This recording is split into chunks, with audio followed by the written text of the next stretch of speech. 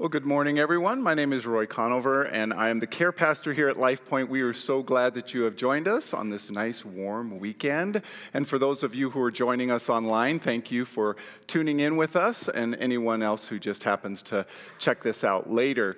Now, we are in the middle of a series. If you are just joining us, we started Bible in a Year probably back in May, and we've been grouping different Bibles of the book, starting in the Old Testament, and we're doing them in series. Right now, the current series we're calling Second, What Happens When God Isn't First.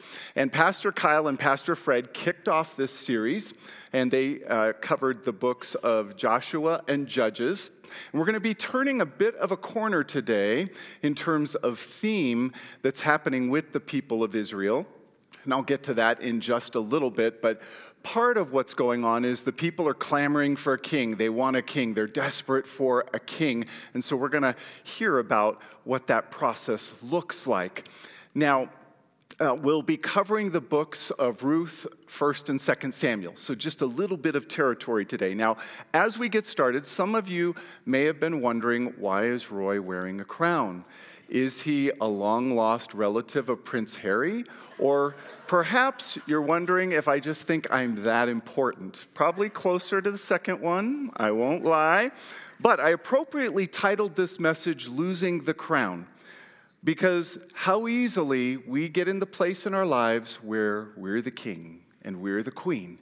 Doesn't take much for us to want to be in charge and have that control in our lives. But I think what we all recognize, whether we want to admit it to ourselves or not, is that we all lose the crown at some point, and it's just really a matter of how that's going to happen. So we'll talk a little bit more about that as we go along.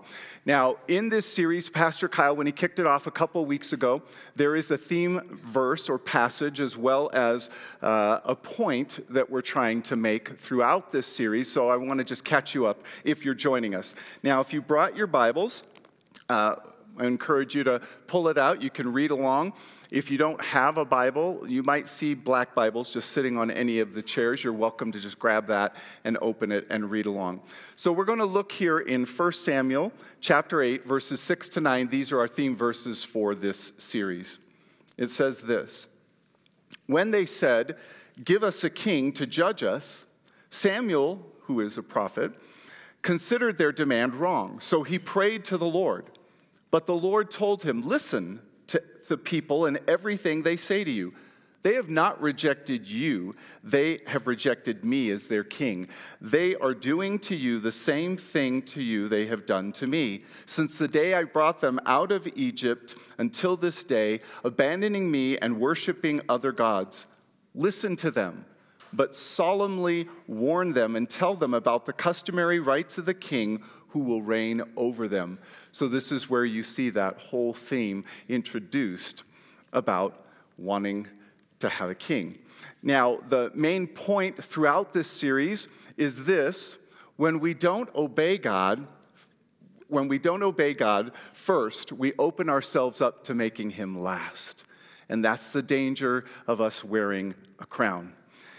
Now, if you were here last week, you heard Pastor Fred talk about Judges, which I know we covered a whole book in 30 minutes, which is ridiculous, but hopefully you've picked up your reading plans. They are out at the Connection Center, so that way you're keeping up to speed with the books that we are trying to cover. Now, in the book of Judges, there was a verse that he mentioned last week, Pastor Fred did, that the people did whatever seemed right in their own eyes. That was the focus. The country itself was going in lots of different directions because people are pretty much just doing whatever they wanted to do. Now, for today, in covering the books of Ruth and 1st and 2nd Samuel, I needed a little extra time, so I just cut Ruth out of the mix, sorry. Ruth, though, we did a series last November, and you can go online to lifepointnv.com, or you can also check out our YouTube channel. We did a 4-week series on it. It was fantastic, so I encourage you, you can go back and catch the book of Ruth. So primarily, we're going to be looking at 1st and 2nd Samuel today. And when we look at these books, it's all about transitioning from a theocracy to a monarchy. Theocracy being where God was leading using Moses, Aaron, Joshua, others to be his mouthpiece, but then shifting to a monarchy, which is a more centralized government under a king. And of course, looking at 1st and 2nd Samuel, 1st Samuel is all about King Saul, 2nd Samuel is all about King David, and both of their reigns. Now, those two books historically were always put together as one book. They were later separated. So just to give you a brief overview of 1st and 2nd Samuel, the time frame of 1st Samuel, we believe 1st and 2nd Samuel was written after 931 BC. And most would think that the author was Samuel, since it's his name in there, but he dies in chapter 25 of chapter 1, or 1 Samuel, so it can't be him. But many scholars believe both Samuel, Gad, and Nathan, all the prophets and their writings compiled and contributed to whoever put those books together. And then in terms of the themes that we see, not dissimilar from many of the themes that we've seen in a couple of the previous series as we've kicked off our Bible in a Year series, right? You see leadership, you see God's control and obedience and God's faithfulness. And we're going to see these especially as we talk today. Now, there's a main point I want to drive for us today as we're looking at 1st and 2nd Samuel, and it is this. Obedience leads to success. Disobedience leads to suffering. So obedience leads to success. Disobedience leads to suffering. I'm so sorry, Laura. I jumped way ahead and skipped the breakdown of the chapters. So let me back up. My fault. For those of you who are like, oh, okay, well, just give me the basic themes of these chapters. In 1st and 2nd Samuel. So 1st Samuel, Samuel's birth, his call, and initial ministry. It's all the first 7 chapters of 1 Samuel. And then chapter 8 is where we make that shift and move from theocracy to monarchy. Okay? And then chapters 9 to 12 of 1 Samuel is all about King Saul's call and being the first king of Israel. And then the rest of 1 Samuel is about his victories, very brief, and then his failures as king. Then we shift in 2 Samuel. The first 4 chapters are supposed to be about King David stepping in and now becoming king, but unfortunately there was a little bit of power struggle, so that's what we read in the first 4 chapters. And then the rest of 2 Samuel is the highlight of David as king. Thank you, Laura. She's like probably looking at me, come on, Roy, it's just right there on the slide. Okay, so to our main point again, want to make sure we don't miss this. Obedience leads to success, disobedience leads to suffering. And I know this seems simple enough, but how often do we go through our life, and I don't think we're necessarily conscious of this. It makes sense, and yet our human emotions get in the way, our egos get in the way, and we'll look at this. So this is what we see with King Saul. He had some success early on as king. So even as he is being confirmed as king, he's got a standing army of about 300,000 men, and it comes to their attention that the town of Jabesh Gilead has been taken over by the Ammonites, and they're going to go in and they're going to free them and rescue them. And so Saul has these 300,000 men at his disposal, and actually the scripture says that they attack them before sunrise, before the heat of the day. Because I think the author wanted to make sure that, they weren't going to even break a sweat with this fight, right? I mean, God was going before them, and he was going to give them the victory. And that happens. And so let's look at 1 Samuel chapter 11, starting in verse 12, to see what comes right after this. It says, afterward, the people said to Samuel, who said that Saul should not reign over us? There had been some people in the process of the confirmation who were grumbling about Saul. They weren't his biggest fans. Give us these men so we can kill them. But Saul ordered, no one will be executed this day, for today the Lord has provided deliverance in Israel. And then Samuel said to the people, come, let's go to Gilgal so we can renew the kingship there. So all the people went to Gilgal, and there in the Lord's presence, they made Saul king. And this was so important that Saul, if you notice, didn't make a big deal of his detractors. I mean, he could have sought them out and had them killed, but instead he pointed everyone back to God. This was about God's victory. So this was an early, okay, Saul is doing the right things as king. So they made Saul king. There they sacrificed fellowship offerings in the Lord's presence, and Saul and all the men of Israel rejoiced greatly. So Saul is doing some things right here initially as king. And Samuel instructs the people, let's go to Gilgal, we're going to confirm him. He wanted to make sure, with some of the grumbling that was happening, no doubt God gave him this victory. Saul has been God's chosen one. He is the one, no doubt about it, that is meant to be the king of Israel and lead them moving forward. Now, if we continue in 1 Samuel chapter 12, Samuel is making his final speech to the people of Israel.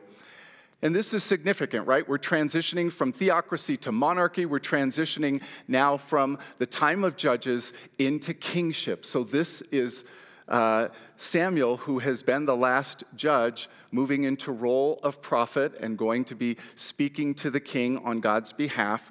And so we see him giving this final speech. He's reminding the people of how God faithfully led the nation of Israel out of Egypt and into the promised land. Remember, this generation would have had no clue. This was generations ago that this happened, and so you hear these reminders. Now, despite Samuel's pleas, the people keep demanding for God to give them a king. They wanted a king. Everybody else has a king. All the nations around us have kings. How come we don't have a king? Give us a king. So the people were grumbling and complaining. And God chose Saul. And Saul was from the tribe of Benjamin. He was impressive to look at. He stood a head taller than everyone else. So this was God's choice. But also, God was wanting to remind the people in this moment, in Samuel's final speech to the people, that they have held evil in their heart by requesting a king and not trusting him to rule over them. And we see this in 1 Samuel chapter 12, starting in verse 16. Let's look at this. Now, therefore, present yourselves, this is Samuel speaking, present yourselves and see the great thing that the Lord will do before your eyes. Isn't the wheat harvest today? I will call on the Lord, and he will send thunder and rain so that you will recognize what an immense evil you have committed in the Lord's sight by requesting a king for yourselves. So he is going to make sure that they are aware God is all-powerful. So Samuel called the Lord, and on that day the Lord sent thunder and rain. As a result, all the people greatly feared the Lord and Samuel, right? This was interesting is the people are figuring out, oh my gosh, this is crazy. Okay, so it continues. They pleaded with Samuel, pray to the Lord your God for your servants so we won't die. For we have added to all the sins of evil of requesting a king for ourselves. So there is an awareness and a recognition on their part that what they have asked for is wrong, is evil, is out of line. There is no obedience, go back to our main point, no obedience to be found here, right? People are just wanting what they want. So Samuel continues here. Samuel replied, don't be afraid. Even though you have committed all this evil, don't turn away from following the Lord. Instead, worship the Lord with all your heart.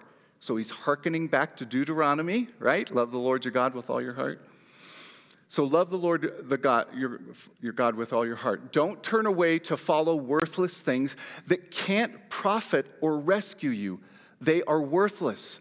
The Lord will not abandon his people because of his great name and because he has determined to make you his own people. So this is all part of Samuel's final speech to the people. And despite their rejecting God, Samuel is trying to console them and reassure them, it's okay, God is not going to abandon you. But this isn't just about them thousands of years ago. Let's make it practical and bring it to us. This is about us. This is about me. This is about any of our desire, how easily I can relegate God to second place in my life. Third, fourth, much further down the list. And unfortunately, Saul's obedience that was early on quickly turns to disobedience, and he will suffer the consequences. And this is the second main point that we see in this account today. And it's this. There is nothing so tragic as to look good on the outside and not know God on the inside. Isn't it? We can have all the pretenses and look a certain way, but if our relationship with God isn't real on the inside, then it really doesn't matter. Now, I already mentioned earlier that Saul was impressive to look at. He stood a head taller than everyone else. He came from a very prominent family, but from a worldly perspective, he had it all. He had it all together, and he certainly had the makings to be a great leader. But when he was pressed by the circumstances in his life, right, the real character of who he was came out.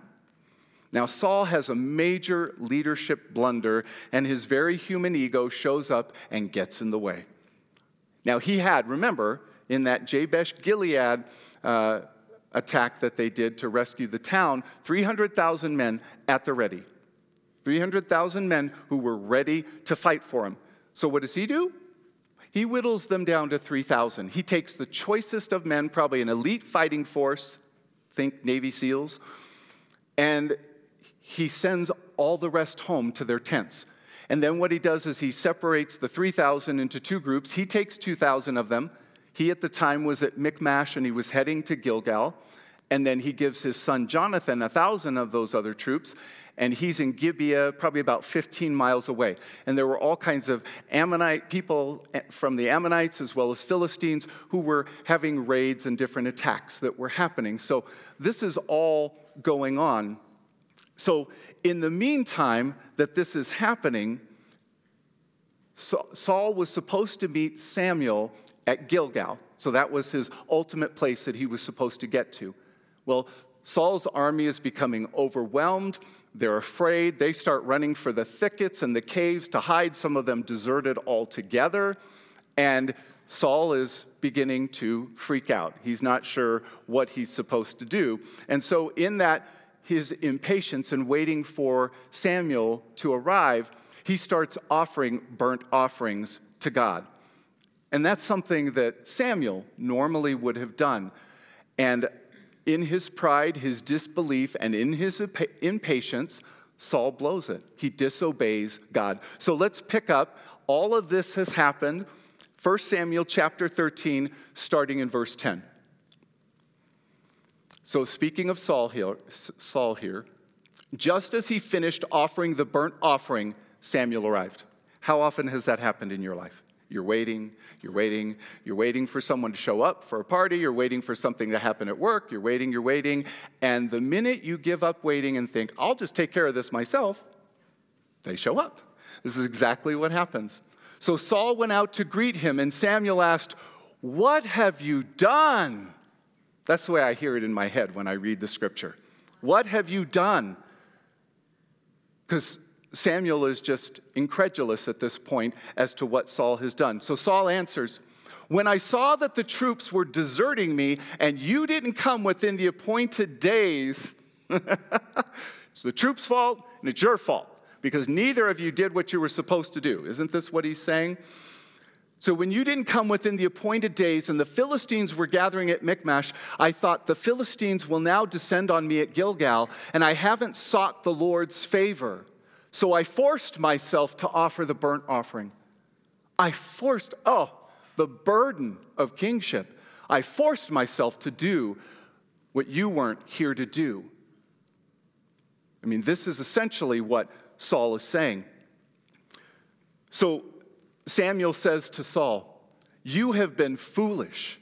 You have not kept the command the Lord your God gave you. It was at this time that the Lord would have permanently established your reign over Israel, but now your reign will not endure. The Lord has found a man after his own heart, and the Lord has appointed him as ruler over his people, because you have not done what the Lord commanded." Saul knew full well that he shouldn't have offered those burnt offerings, that was Samuel's role to do. And he seriously couldn't have stopped at any point and prayed.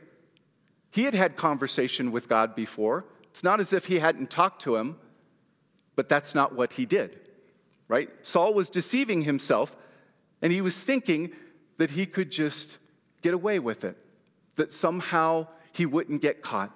But ultimately, he was taking control. He put those burnt offerings and offered them to God instead of letting Samuel do it. because he wanted to control how things were going. Everything else felt out of control. His troops were deserting him, and he was fearful that they were going to be overtaken. So he let his pride, his impatience, his disbelief, his lack of trust. Ultimately, what we see here is he was very far from God. Thinking about God was the last thing on his mind when we look at this text. So the sad part of that is, too, here God had just given him victory at Jabesh Gilead.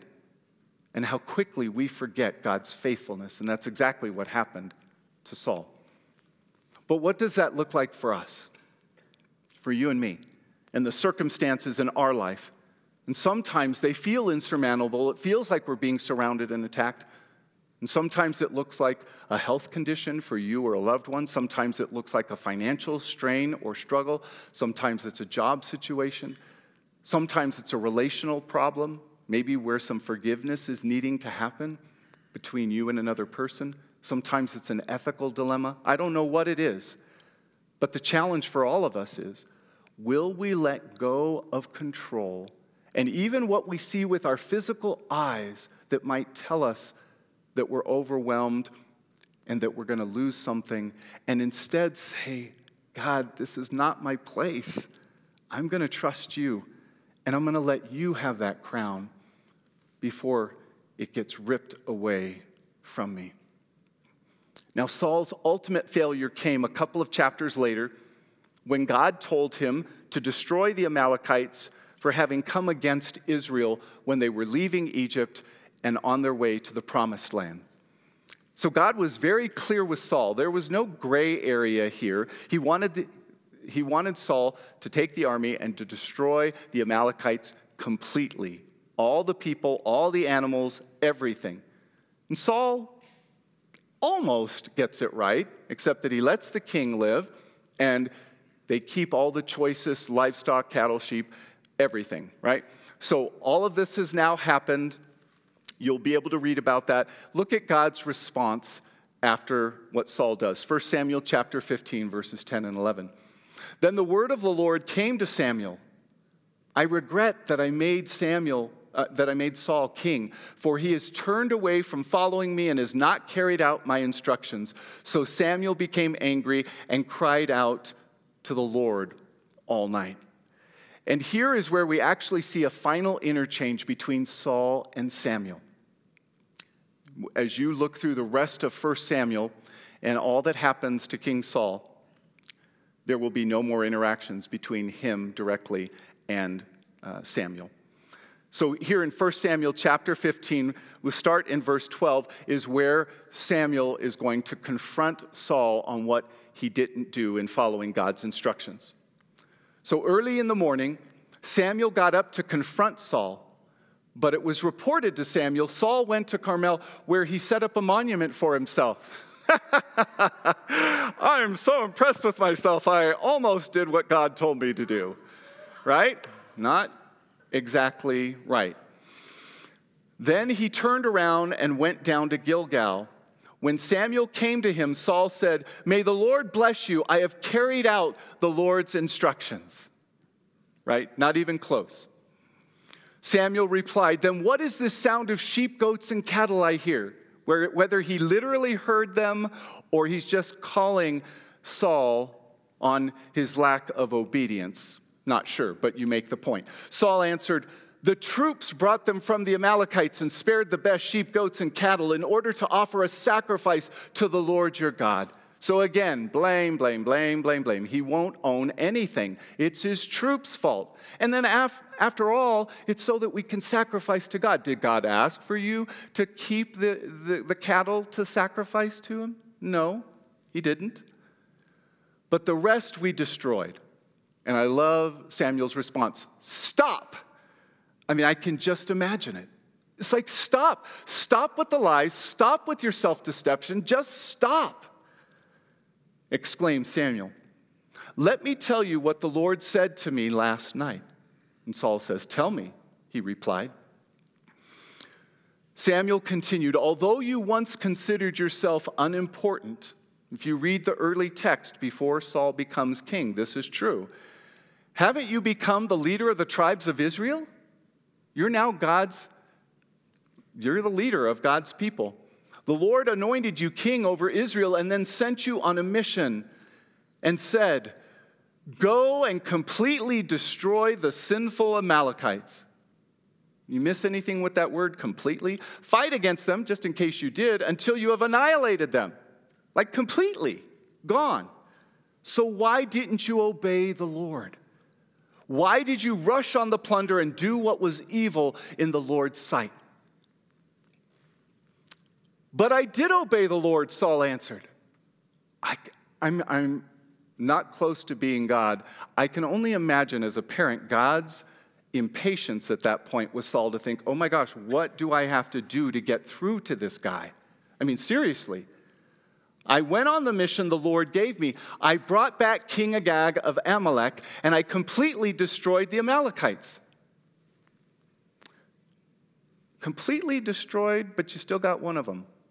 God didn't tell you to spare the king, right? The troops took sheep, goats, and cattle from the plunder, the best of what was set apart for destruction, to sacrifice to the Lord your God. He still just isn't getting it. He isn't getting it. Then Samuel said, does the Lord take pleasure in burnt offerings and sacrifices as much as in obeying the Lord? Look, to obey is better than sacrifice. To pay attention is better than the fat of rams, for rebellion is like the sin of divination, and defiance is like wickedness and idolatry. And then the final blow here, because you have rejected the word of the Lord, he has rejected you as king. And this is where he's going to lose his crown. Not immediately. It's going to take many more chapters, but this is where he loses his crown. Now in chapter 16, you're going to see that Samuel goes to David, who will be the successor king. I know we're not talking a lot about King David today, but this is what happens in chapter 16. So he goes to him, and this couple of important things to note about King David. The first one is he's identified as a man after God's own heart. 1 Samuel 13, verse 14. Right? And he wasn't perfect. If you're familiar with David's story, we also did a series on him.